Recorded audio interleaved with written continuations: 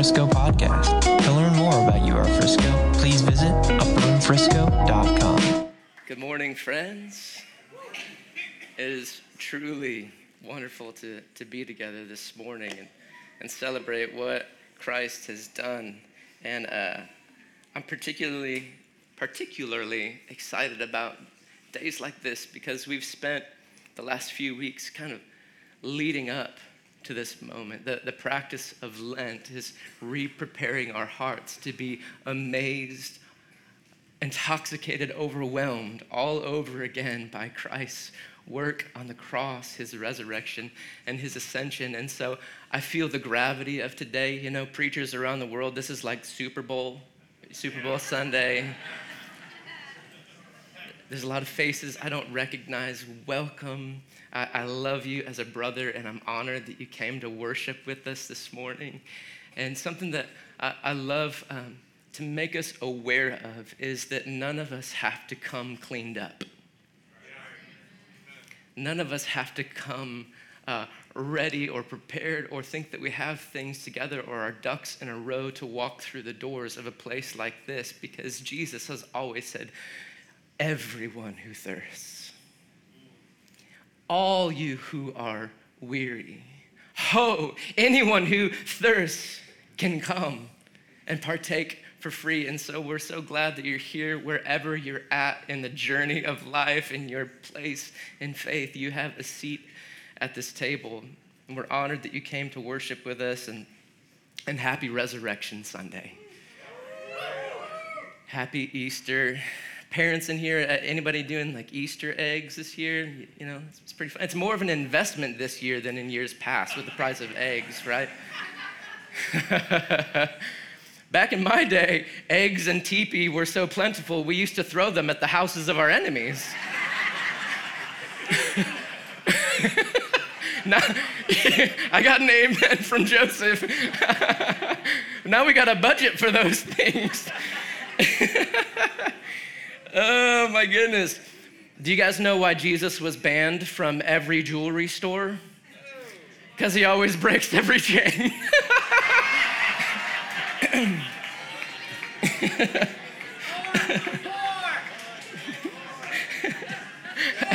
And another thing. No, I'm just kidding.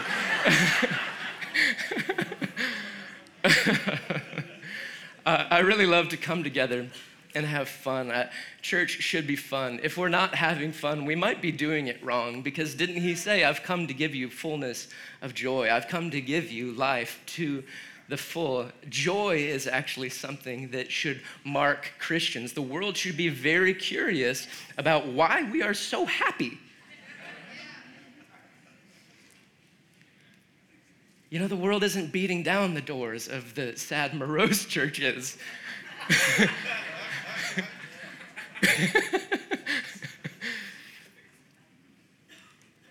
Didn't he come and give us the greatest message, the greatest realization, the best news ever? You know, ever since the fall, we've had to deal with this thing. It's the most fearful thing that any of us can think about or experience this side of eternity. We've had to deal with this thing called death. And God has lovingly and meticulously figured out all the time how to bring life out of death. God has worked in a way to actually use death and bring beauty from the ashes of death through the power of resurrection. But it's so often that in between the dying and the resurrection that we experience doubt, that our faith is tested, right? It's in between the pain that we experience and the healing that is coming that we can get angry. It's in between the breaking and the breakthrough that we can lose hope and even launch complaints at our good Father. You guys know that it's possible to have an accusation against God, right? In the place of pain, in the place of delay, in the place of hope deferred.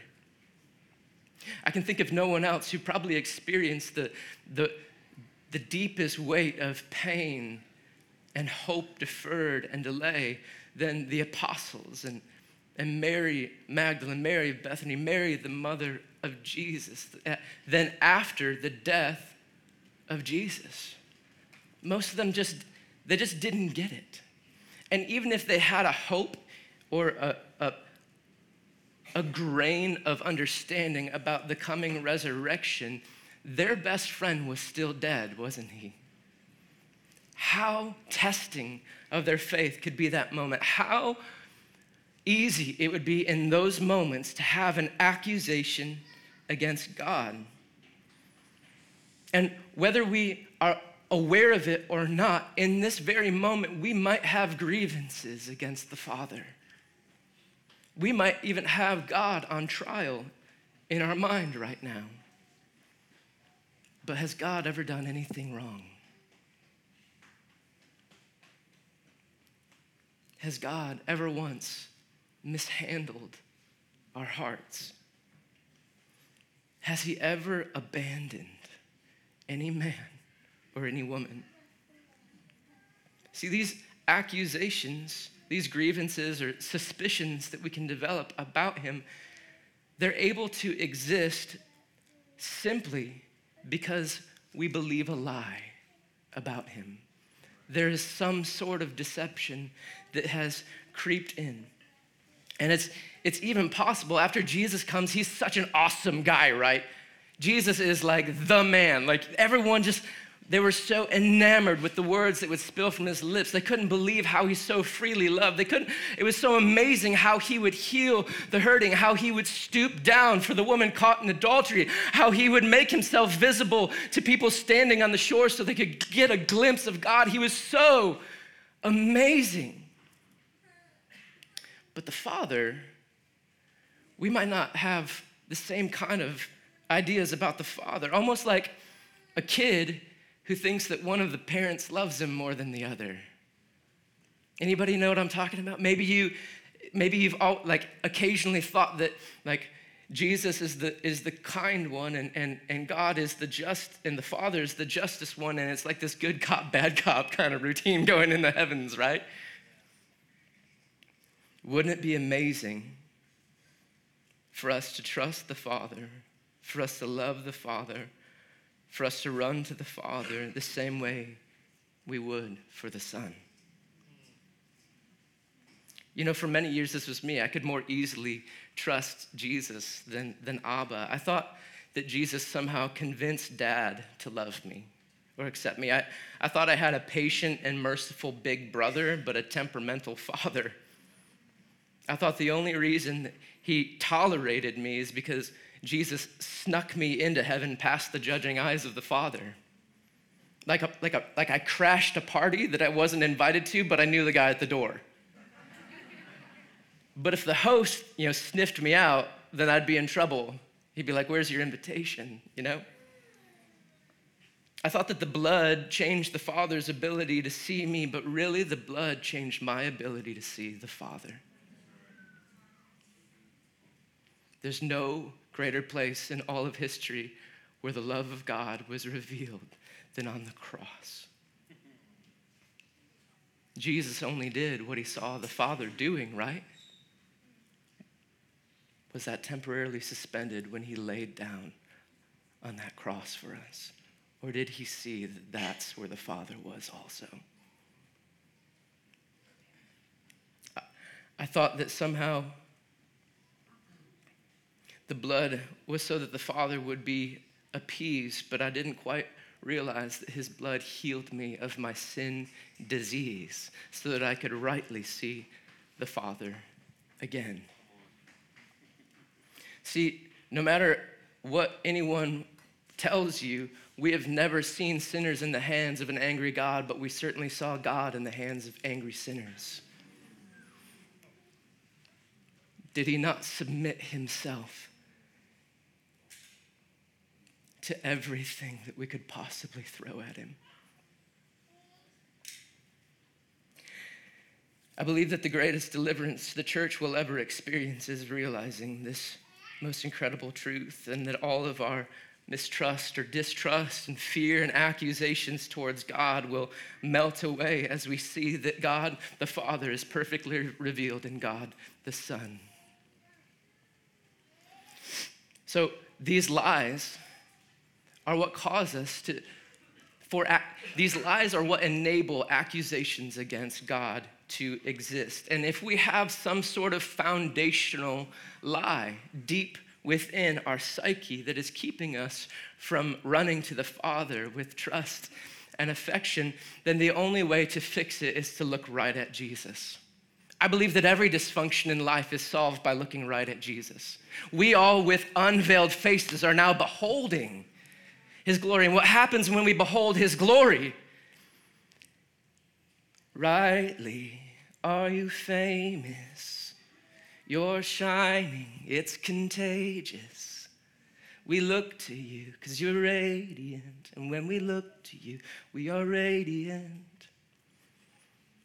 His beauty is contagious. We look at him and things are straightened out in us, and the shining that he possesses us.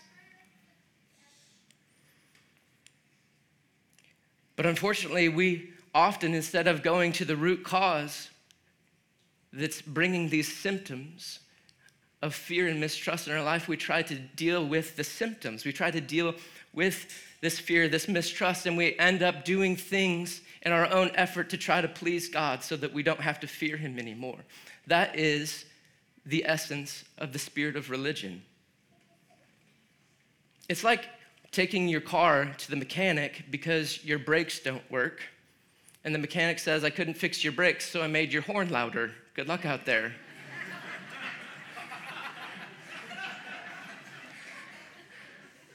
You're like, but that's not the disease. We gotta fix the brakes.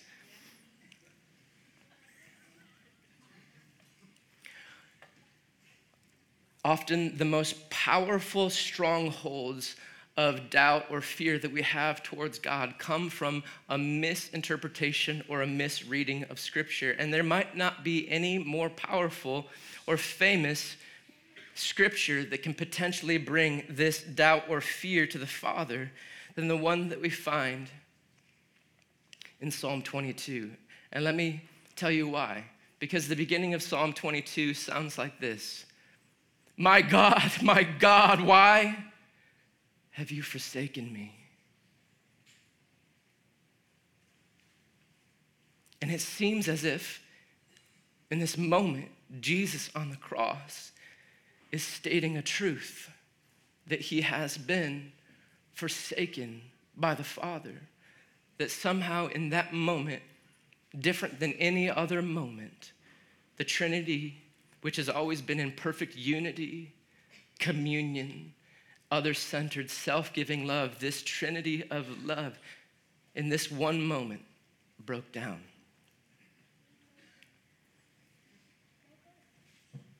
Psalm 22 goes on to say, why are you so far from saving me?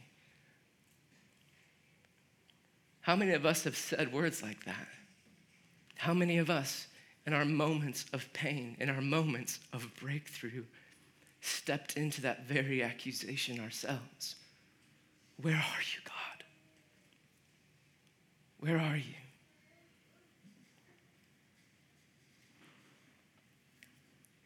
Oh my God, this is verse 2. Oh my God, I cry by day and you don't answer, and by night and I find no rest, yet you're wholly enthroned on the praises of Israel. I want to submit to you right here and right now that this is one of the most important and prophetic psalms revealing the very moments up to Christ's death. Verse 3 says, yet you are wholly enthroned on the praises of Israel. Jesus, as he walked into Jerusalem, walked upon the praises of his people, didn't he? They wouldn't even let his donkey's hooves touch the ground. They laid their cloaks and the palm branches down, which is how we get Palm Sunday from last Sunday. Verse 4, in you our fathers trusted, they trusted and you delivered them. To you they cried and were rescued. In you they trusted and were not put to shame. And here is the comparison now entering in. You're good to other people. You save other people, but what about me? I'm a worm. I'm not a man. I'm scorned. I'm despised by the people. All who see me mock me. They make mouths at me. They wag their heads. And this is in quotations, right? He trusts in the Lord. Let him deliver him. Let him rescue him, for he delights in him. This is a fulfillment of Matthew 27:39. When Jesus is on the cross, it says, all who passed by hurled their insults, their mockery at him, shaking their heads. They wagged their heads, mocking him. And they're saying things like, you've saved others. Let's see you save yourself. Yeah, go ahead and put your life into his hands. Let's see how that worked out for you. He's abandoned you. Come on down and save yourself. This is verse 9 of Psalm 22. Yet you are he that took me from the womb. You made me trust you at my mother's breast. And on you I was cast from my birth, and from my mother's womb you have been my God. These words are just so richly describing the life of Christ. Be not far from me, for trouble is near. There is none to help. Verse 12, many bulls encompass me. Strong bulls of Bashan surround me. They open their mouths at me like a ravening and roaring lion. Guys, this is a perfect picture of Jesus being surrounded by his enemies on the cross. His very murderers, the people that schemed against him, are there just smiling, enjoying the fact that they've had this victory, mocking him. The corrupt religious leaders and the corrupt government system of the day has put him on that cross. In verse 14, it says, I'm poured out like water. What happened when the spear went into Christ's side? Water. And all of my bones are out of joint. This is actually a perfect description of what happens when someone is crucified. They're pinned so far apart that all of their bones come out of joint. They're hanging there. My heart is like wax. More often than not, doctors say that if someone was crucified, they would die from a heart attack, from the rib cage clenching in and the terror of it all, and how hard their body is working to stay alive. Verse 15, my strength is dried up like a potsherd, and my tongue sticks to my jaws. What did Jesus say on the cross? I thirst. You lay me in the dust of death, for dogs encompass me. A company of evildoers encircle me. They have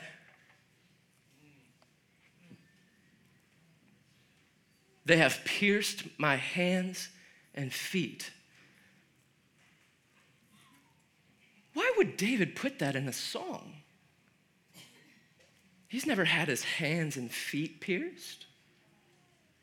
The only explanation for this incredible verse is that David stepped into a prophetic moment and saw his Savior on the cross.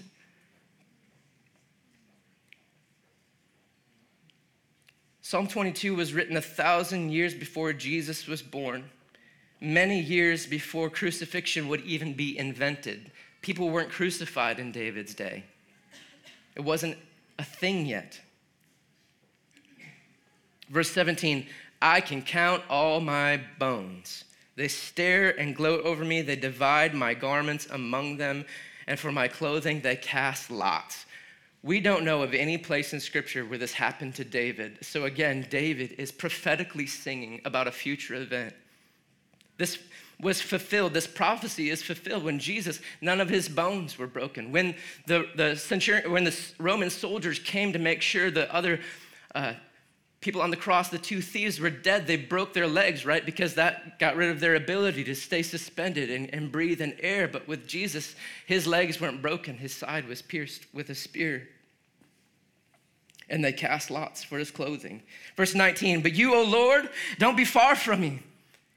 And you, my help, come quickly to my aid. Deliver my soul from the sword, my precious life from the power of the dog. Save me from the mouth of the lion. You have rescued me from the horns of the wild oxen. I will tell your name to my brothers. In the midst of the congregation, I will praise you. He's talking about Jesus entering the congregation of the heavenly realm, praising God in the midst of his brothers. Verse 23. You who fear the Lord, praise him. All you offspring of Jacob, glorify him and stand in awe of him, all you offspring of Israel. Verse 24, for he has not despised or abhorred the affliction of the afflicted, and he has what? Not hidden his face from him. Ho, ho, ho, ho, ho, ho, ho.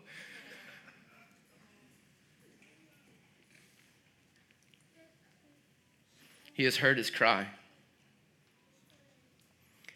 Did the Father hide his face from Jesus on the cross, guys? Was the cross the moment that the Trinity ditched itself, imploded upon itself? John 10:30 says it like this: Jesus is actually assuring everyone before he gets to the cross that he won't be abandoned. It says, I and the Father are one. John 14:11, I'm in the Father and the Father is in me. John 16:32, this is a really powerful one because Jesus is talking about his crucifixion. He says to his buddies, you will all leave me alone, yet I am not alone, for my Father is with me. John 8:28-29. When you lift up the Son of Man, then you will know that I am he, and that I do nothing on my own, but speak just what the Father has taught me. And the one who sent me is with me. He's not left me alone. Have you guys ever heard the idea that, the Father turned his back on the Son on the cross, and that was the moment, where does this come from? And then if the Father can turn his back on the Son, how dark does my life have to become before the Father turns his back on me? But you might be thinking in this moment, but wait, Jeremy, doesn't Scripture say that God can't look on evil? That God can't look at sins?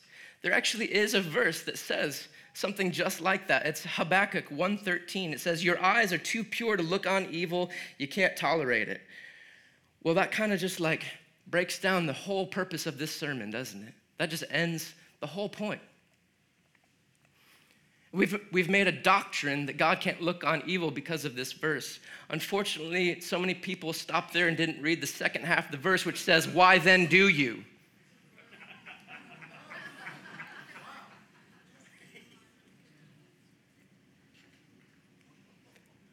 Habakkuk in this moment is not giving us a doctrinal dissertation. He is launching his complaint from his view.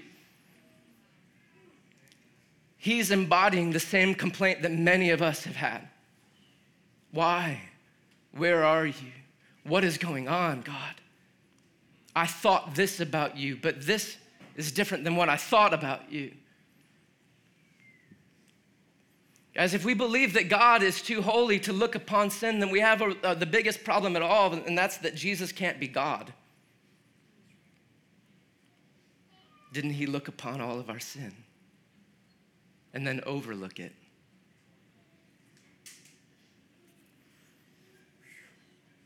If God can't look on sin, then why was Satan able to come into his very presence in Job 1?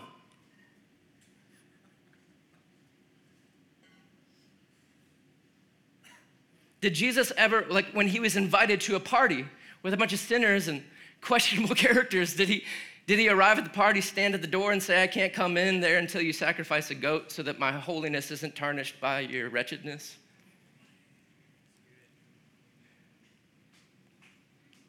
He crawled into our darkest darkness. See, God can't turn his face from the wicked any more than the sun can hide from the blind. He's there. whether you see him or not. We came up with this idea that the Father abandoned the Son on the cross, and it's just completely mixed up anti-Trinitarian theology, and it means that it just breaks down the unity of the Father and Son as if Jesus was bartering with the Father to forgive us. It's as if they weren't fully convinced, the three of them in the same plan to redeem their children back into their heart. I've heard it said that, when the darkness came, when Jesus was on the cross and all of it covered all of Israel, and that earthquake came, that was the moment when the Father turned his back on the Son. But the exact opposite is true. What do we know about earthquakes in the Bible?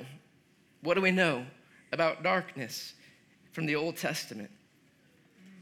Earthquakes tear down walls, they open prisons, and they happen when angels come close. Elijah, when he experienced an earthquake, that was right before he heard the still small voice of God, wasn't it?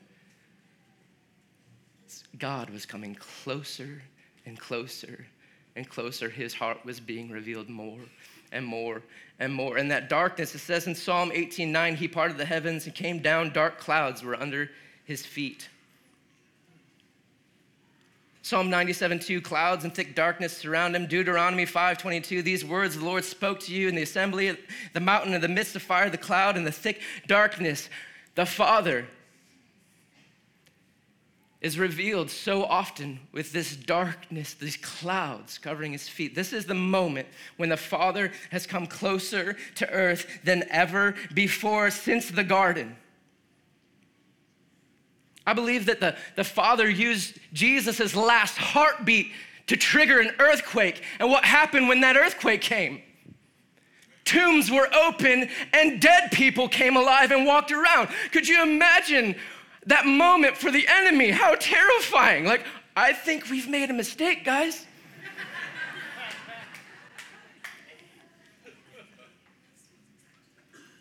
This idea of the Father deserting or turning his back on Jesus on the cross is more pervasive than we may think, and it's a bigger problem than we might think also.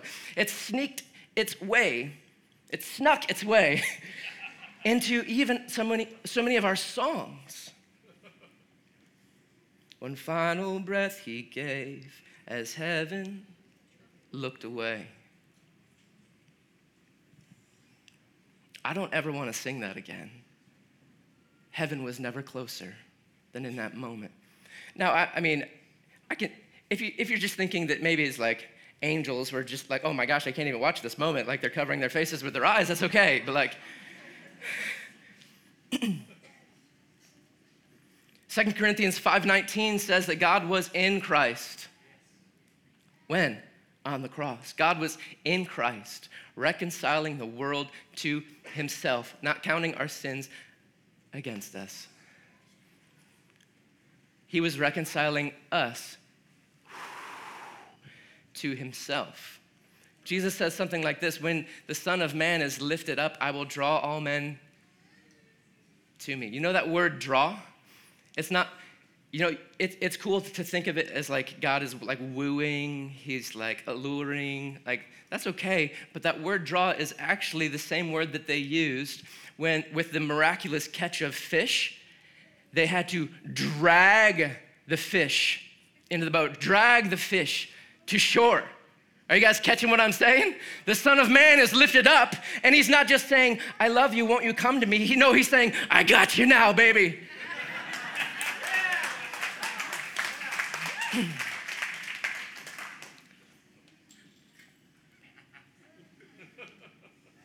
Back to Psalm 22. We're not done yet. Verse 25, from you comes my praise in the great congregation. My vows I will perform before those who fear him. The afflicted shall eat and be satisfied. Those who seek him shall praise the Lord. May your hearts live forever. This is really turning around, isn't it? All the ends of the earth shall remember and turn to the Lord. And all the families and nations shall bow before you, bow and worship before you. For kingship belongs to the Lord, and he rules over the nations, and all the prosperous of the earth eat and worship before him shall bow, all who go down to the dust, and even the one who could not keep himself alive. Posterity shall serve him. It shall be told of the Lord to the coming generation. They shall come and proclaim his righteousness to a people yet unborn, that he has done it. What were the final words of Christ on the cross? It is finished. It's the same words. It is accomplished. He has done it. Finish this phrase for me. It may look like I'm surrounded, but I'm surrounded by you. You knew the end of that verse from the beginning of it, didn't you? Because it's a famous song.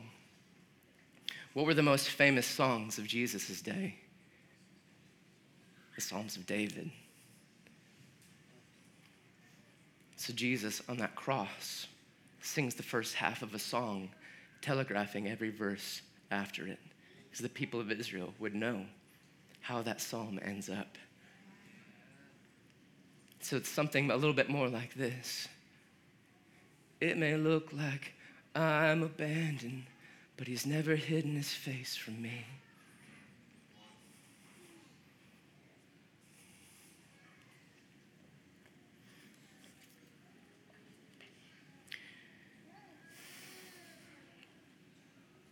Jesus, in his darkest moment, was compelled by love to sing a song that his friend David wrote.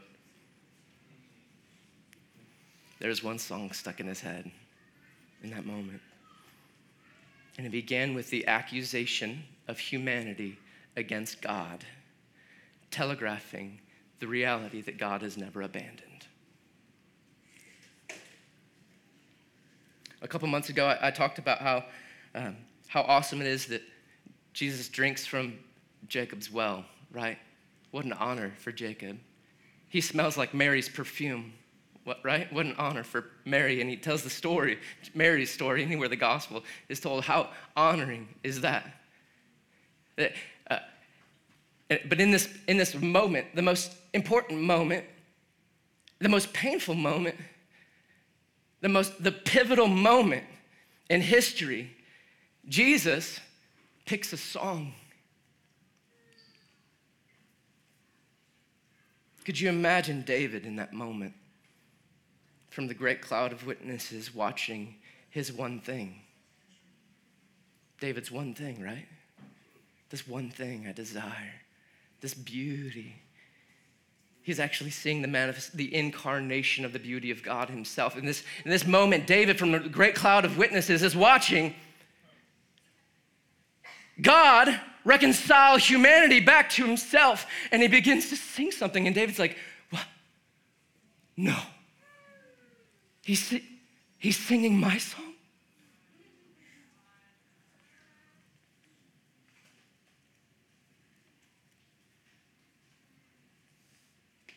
Jesus so fully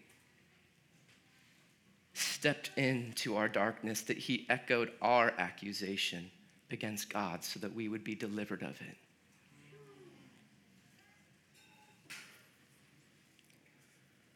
1 Corinthians 2:8 says something really exciting. I love this verse so much. It says, if the rulers of this age knew what they were doing, they never would have crucified the Lord of glory. If the powers and principalities and the schemers incited by demon and Judas possessed by Satan, if they knew what they were doing, they would have never put that guy on the cross. See, Christ's humanity was the bait on the hook that put immortality into death. Christ's humanity was the swindle to get the grave to swallow love himself.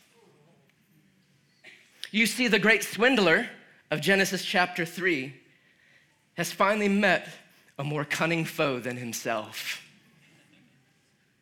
Satan, who knows scripture so well, probably should have meditated a little bit longer on the one that says, love is stronger than death.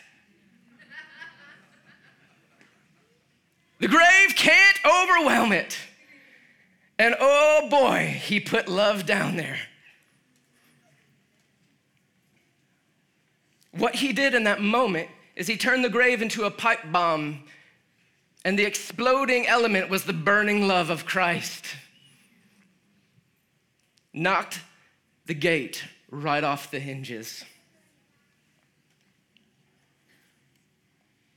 After Jesus breathed his last, and the earthquake opened some tombs, another earthquake happened, didn't it? When an angel of the Lord came close. It rolled back the stone. Sitting there, he's saying, he's not here, he's risen. Could you imagine that angel in that moment seeing Jesus' best friends come and get this realization for themselves? How exciting it must have been in that moment. Mary, who was delivered of 7 demons and finally found a home in the community of Jesus, is one of the first ones to get there. And with all of her fears and accusations and grievances against God melted away when Jesus said, Mary. And she fell at the feet of the gardener, and he's saying, don't cling to me yet. Don't cling to me. I haven't yet arisen to the Father. And all the hope has returned. Her Savior is alive. He's not a liar. God has not abandoned him to the grave. We spent all this time in Psalm 22 because I wanted to unveil the prophetic imagery of the cross. But check out what Psalm 22 does for Psalm 23. As you're just walking through Psalm 22 and you hit Psalm 23, what happens then? The Lord is my shepherd. He makes me lie down in green pastures. I shall not want. He leads me beside still waters. He restores my soul. He leads me in paths of righteousness for his name's sake. Even though I walk through the valley of the shadow of death, I will fear no evil. For why? This is the Son saying to the Father, you're with me. And you prepare a table before me, in the presence of my enemies. It goes on to say, surely in goodness they're gonna follow me. I'm gonna dwell in the house of the Lord forever. It's getting really good, isn't it? Well, get this. Check out how it leads right into Psalm 24. Who shall ascend the hill of the Lord and stand in his holy place? He who has clean hands and a pure heart does not lift up his soul to what is false, does not swear deceitfully. He will receive blessing from the Lord.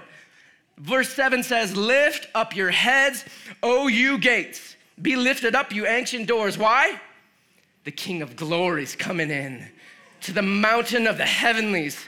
And he carried us on his back into that very presence of God.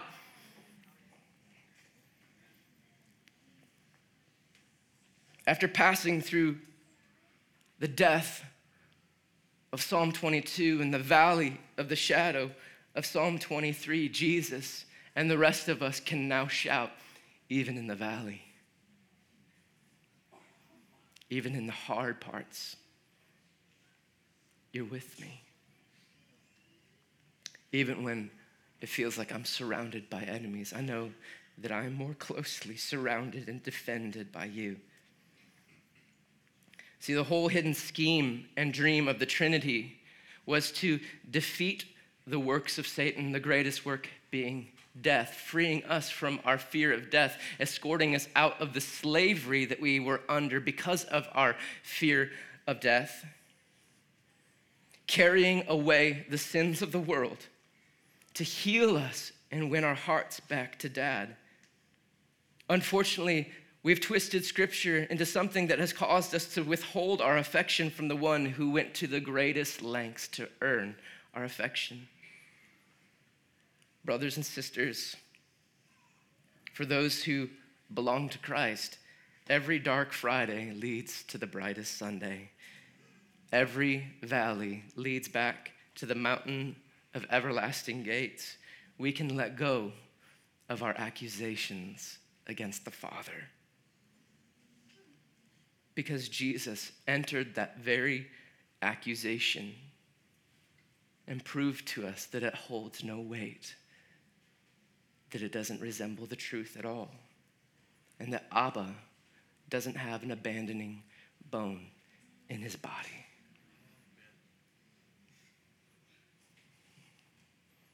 You guys want to get delivered together? Half of you got excited, half of you got scared.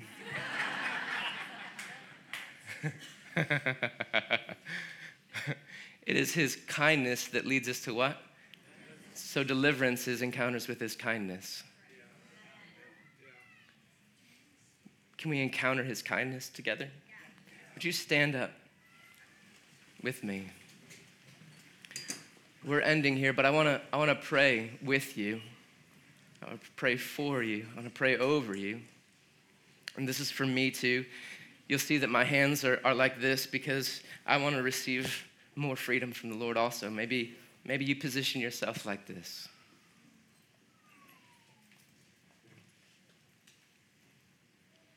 Jesus, we thank you.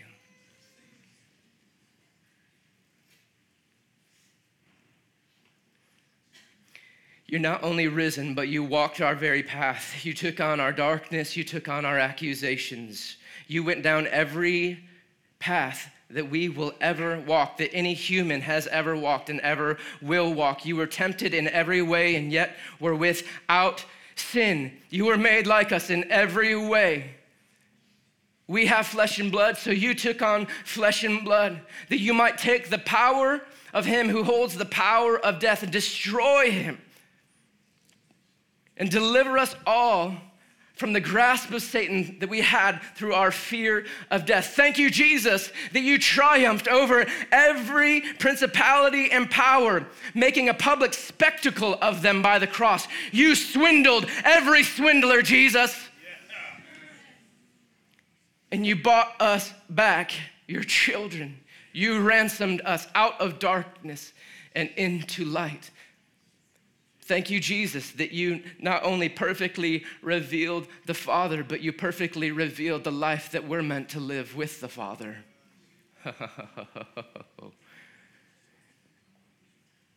Thank you, Jesus, that you showed us that you only do what you see the Father doing. You only say what you hear the Father saying. You are the very radiance of the Godhead, the exact representation of his nature. And now the Father is speaking to us through the Son. So right now I pray for my friends in this room that the eyes of our heart would be open, the ears of our heart would be open, that we would hear you, we would see you more rightly, that you would bring us into new levels of freedom and trust in you, that you would dismantle every fear that has brought symptomatic dysfunction into our lives. You would go to the very root.